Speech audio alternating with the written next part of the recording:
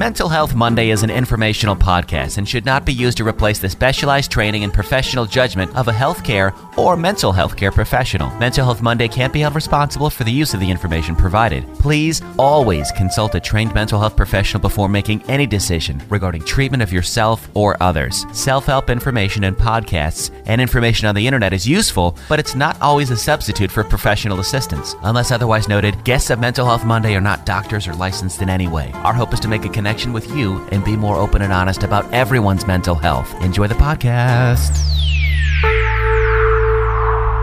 What's up? My name is Riggs from 103.7 KISS FM in Milwaukee, Wisconsin. If you turned on the TV or logged on to the internet in the last 6 or 7 months, the police department has been top of the news. And most of that news is really pretty bad. And I don't know if you recall, but back on January 6th on this very podcast, I talked to a gentleman named Chris Prohut. Chris is a former police officer and now travels the country training police officers to look out for their own, watching for signs of suicide, depression, anxiety, because law enforcement encounters an incredible amount of trauma on a day-to-day basis. And now they're being shoveled this crap sandwich from all the bad a-holes who are out there. How can law enforcement continue to manage this mental health struggle while simultaneously dealing with an incredibly negative public perception?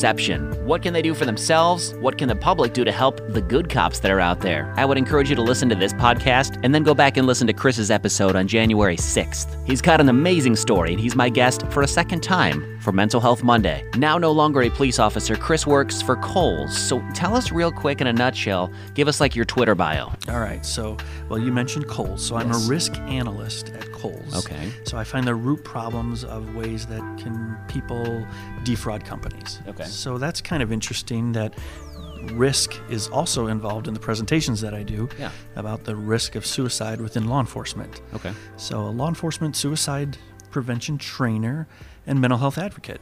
And law enforcement suicide is something that not a lot of people talk about because let's think about police officers, first of all. You're always being called into the worst situations possible. People don't call you to say, hey, unless you're going to a parade or something, you're always being with people at their worst moments. And then these officers have to go home and deal with that on their own time. And I was just attending one of your presentations today, which was fascinating, by the way. And I love how you drew so many parallels to your own life as an officer because you were in Bolingbrook, Illinois, correct? That's correct, And you worked your way up through the ranks there, and you had your own struggles, even almost a suicide attempt. Yeah, so I had a 12-year career in Bolingbrook, Illinois, working my way up to commander. Yeah. And we had a large incident with one of our own that was cast in the media for many, many months, and it was my job to try to change public's perception. Yeah, and spin that things. Spin things. Yes, or unspin them because things got spun, not in a good light on the police department, and that stress, crushed me to the point where I thought that my only option was to end my life. Because there was so much pain and so many things that I had to fix, which seemed insurmountable at the time. And that's just one aspect of the job. Like you said, okay, you go to a call and then you go to another call, and they could be two different things, and you even haven't had the time to process that first call. And then you got to go home and debrief everything in your own brain. And doing that on your own is dangerous in any situation. So you talk a lot about talking things out and getting things out into the open, and Talk to End Stigma is your website as well. Yes, it is. Because talk can really get things out and flush them out of your system. Now, my concern comes for police officers now and law enforcement because obviously there's been a very dark shadow cast on law enforcement with Breonna Taylor, Jacob Blake, George Floyd. I could go on and on with all of the ones that are publicized. Mm-hmm. Now, obviously, this is a portion of bad cops, the bad apples, if you will. But now you have a large portion of good officers who are dealing with the stress of their everyday work, the horrifying things that they're seeing on the job. And now they're going home, turning on the TV, and they've got people saying all cops are bad, defund the police, get rid of cops, abolish the police, even though that may not be some people's intentions. Some of them are, some of them aren't. But are you starting to interweave that into your presentations as well, or will you? Because I feel like this is a whole new animal for police officers to have to deal with. I think that it has always been there, and you summed it up very well. They're getting hit from all angles. It's not just one event, but it's like, well, what's going to happen next month? So any gains that you have in the public's trust, all of a sudden you turn on the news next month and it's gone again. Yeah. I think, stress more about not worrying about public's perception, but the problem is when they go on calls, they get treated differently now. Where maybe it would have been a simple, theft. Well, now they'll bring in, well, are you going to hurt me because that's what you did to Breonna Taylor, or you you're shot only Jacob Blake 7 times. You're going to shoot me. Are you going to shoot me? And they're throwing that out there to try to get a response. And unfortunately, with all these stresses, whether it's lack of sleep or people calling in sick because they don't want to deal with the pressure. So now I've got to work extra hours. I've got difficulties at home. I've got financial problems. And now I've got the public who I'm serving. This is what I wanted to do. I wanted to help you. Bad-mouthing me in front of my face, but I'm supposed to keep good composure and not lose it. And I don't want to phrase things incorrectly, but it seems that the public all of a sudden has leeway where the cops have to hold the line very tight and keep their mouths closed. But it's going to come out at some point, right? Whether it's when they go home, well, my kid has homework. Well, I can't do that right now because, and they're charged up. Where does that energy end up going? Yeah, because it's got to go somewhere. It has to go somewhere. You can't lash out on the public because now you're making a bad scene. Everybody has a cell phone now, so your little outburst is now, look at this a-hole cop now. Here's another one. Now you're the next one on the news. You're the next story. That's right. What can the public do to support police officers? Because some of them would say, like, well, they don't want to support police officers because they see all of this in the news, they see this in the media. Is there anything that the public can do, the general John Q. public, to maybe support an officer, to help them out, just to kind of show, even the good ones? Because there are a lot there. I really feel there are more good cops than there are bad cops. There really are. There's also more good black people than there are bad black people. There are more good white people than there are bad people. But when you have social media and news shining the spotlight on the bad ones, it makes it seem a lot worse because you see it all the time. You see it over and over again. And you do see it because that's what sells the advertising for the media, right? You're not going to have, oh, look, Johnny was walked to school today by Officer Dale. I don't care about that. Right. But now you have something that's sensational. That's what's going to lead, yeah. Right? So I think the public needs to take a step back and say, yes, is this really portraying police in the light that everybody is? Or, am I lumping all the good ones in with the one bad apple, as you said? Right. But I also think for the officers, yes, perception becomes reality. If that's the perception that, all police officers are bad, and then you start to see that on these calls, then maybe we really are. No, don't take that as your image. So the public, we see the back the badge signs. Yeah. If the public wants to get involved, I think knowledge is power. They have citizen police academies that they can join, where they can learn about law enforcement and the split decisions that they have to make, and use of force, which is obviously a big topic. Well, why didn't they just tase him when he had a knife? Well, you don't bring, you bring a gun to a knife fight. You don't bring a taser. Yeah. Or, why didn't they just talk to him? Or, we don't have the whole story when they watch it on the news. Say hi to the officers. Thank them for the job. Realize that, could you do that job? Could you step in there? And that these guys are seeing things that the public may not see in their entire lifetime. They might see it in that 8-hour day. They may have just come from, a death of a baby. Now, I'm not trying to give them, well, that's the reason that they're acting like jerks out there. Sure. No, but everybody's going through something, and even cops, they're human too. They have emotions. They're going to respond. How do you, what's some advice you could give to people that want to support the police and also simultaneously want to hold bad police accountable, like myself? Mm-hmm. Because I don't think you need to pick a side in this. I think the side should just be justice and equality and equal treatment and fair situations, but it should also be a 360-degree picture of, well, now you've got an officer whose life has forever changed because he took someone's life, and you have a family who now has a father, a brother, a son who is missing. So what can you give to somebody who's really hard on one side or the other to kind of see that picture being coming from law enforcement. Does Sure. that make sense? It does. And I think that what you should do is look at the behavior and not the uniform.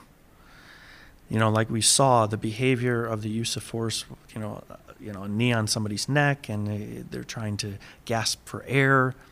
That's the behavior of that particular officer at that particular moment. Doesn't mean that, the Greendale PD officer is going to act that same way. He's a totally different person. That's a totally different department. So look at the behavior, not the color of somebody's skin or the uniform that they wear. It's that particular person's behavior. But too often, we cast this wide net, don't we? Yeah. And we lump everybody together. We saw one bad thing, therefore they're all. And it's not. And if you, like we were talking about Citizens Police Academy, you will learn the different behaviors in the split-second decisions that they have to make so that you can understand, oh, that is wrong. That's wrong because I can apply it to this rather than just me guessing. Well, that just looks wrong. The officer can't grab him like that. Actually, he can because of this case or this case or this situation, so they can have a better lens to look through and make those critiques. Right. Unfortunately, the Monday morning quarterback critiques, the officer's rare. Right now, he made a decision. And that's not to discount the unfair treatment in some situations Absolutely. of minorities and citizens in general, where you do see that and you go, wow, that George Floyd, I think that was something that the entire country could say, that's bad. That's bad. That's correct. It was really bad. You almost don't even need to have a training in that, right? No. You can go, that's bad. Anybody right? with two eyes can go, yes, that was horrible. Yes. So I guess I just wanted to kind of get your perspective on that, because maybe a police officer will hear this. Maybe somebody who's very angry police officers will hear this. Maybe somebody who's very angry at the African American community because of the Black Lives Matter movement. And there's so much divisiveness and hatred going on in the country. I wanted to talk to all sides about this, and I'd love to go talk to somebody from the black community as well about this, how they perceive police officers, because I know there's been a mistrust with that community and police that goes deep for years. Yes. For years. Yes. And, one of the things that I did when I was an officer is we had community policing. So we went out to the community, not because they called us, but just to get to know them. We did picnics, and a lot of people said, well, that's not real police work. You're having bicycle rodeos with the kids. We're building relationships. We're building that trust. We're seeing officers outside of the norm when things are always bad. So, wow, they really are. They really like to laugh or tell jokes or have pizza with us or watch a movie. Yeah, because we're all just human. So I think it humanizes the people behind the badge. Yeah. Rather than, putting this barrier up. And you had mentioned something about, there's the relationships. And unfortunately, I think a lot of people go, well, I had an encounter with an officer, on a traffic stop, and he didn't treat me very well. Now I get stopped again. It's going to be the same way. Mm-hmm. Try not to put that on somebody else. Don't project those beliefs onto somebody else, because now you're not even giving that officer a chance. Maybe this is the best traffic stop that you could have ever had, but because of your bad experience before, and not your fault, your behavior has kind of changed a little bit now, and the officer doesn't have a chance to make it a good traffic stop or give you a warning ticket, because things have gone bad in the past, so they must, they can't change. Well, exactly. They actually can. Do you think there could be anything done within police as well to kind of help rooting out the bad ones? They need to step up? What I've been reading is, they do have an internal affairs office, Sure. but people need to step forward. And you're correct. There's that blue line, right? You don't cross the blue line. You don't tell on your brothers and sisters in blue. And I think that there is a paradigm shift that's happening, where more departments are watching the behaviors of their officers before it becomes a problem where there's a complaint. So maybe you have somebody who says, Riggs was a little loud. I think he handled things a little bit different. So maybe we should send him to cultural diversity training on that. So maybe not if a behavior is wrong, you automatically get punished. Sometimes I think it's a training opportunity. Maybe they didn't know how to act, so they were just kind of off the cuff. Sure. So I think more training can certainly help. Yeah. But then I think people will be more vocal then, knowing, okay, if it was Riggs or something, that I could pull him aside and say, hey, I'm not going to try to get you in trouble, but we can get you to this. Use this as a training learning instead. opportunity. Absolutely, rather than a educate. discipline. Right. Because they didn't learn anything then, right? now you're going to discipline me. I'm going to get 2 days off. Well, I haven't learned anything other than maybe don't do that again. Well, what if it happens again? I still don't know how to handle the situation. Yeah. Well, so I think more training, but then I think they're also saying, well, what officers have gotten the most complaints? Yeah. And we got to track those a little bit better. Yeah. Rather than kind of putting it in a file and forgetting about that. What is the root cause of that? Mm-hmm. Was there something going on in that officer's life that caused him to, let's say, act out in this particular event? Yeah. Maybe why does he hold these biases towards people of color? Why is he acting this way when he stops black people as opposed to white people? Correct. What is his experience with? You don't know his track record, and you're saying maybe a better way to document that could help. Could help. Right. Yep. Oh, we saw that again.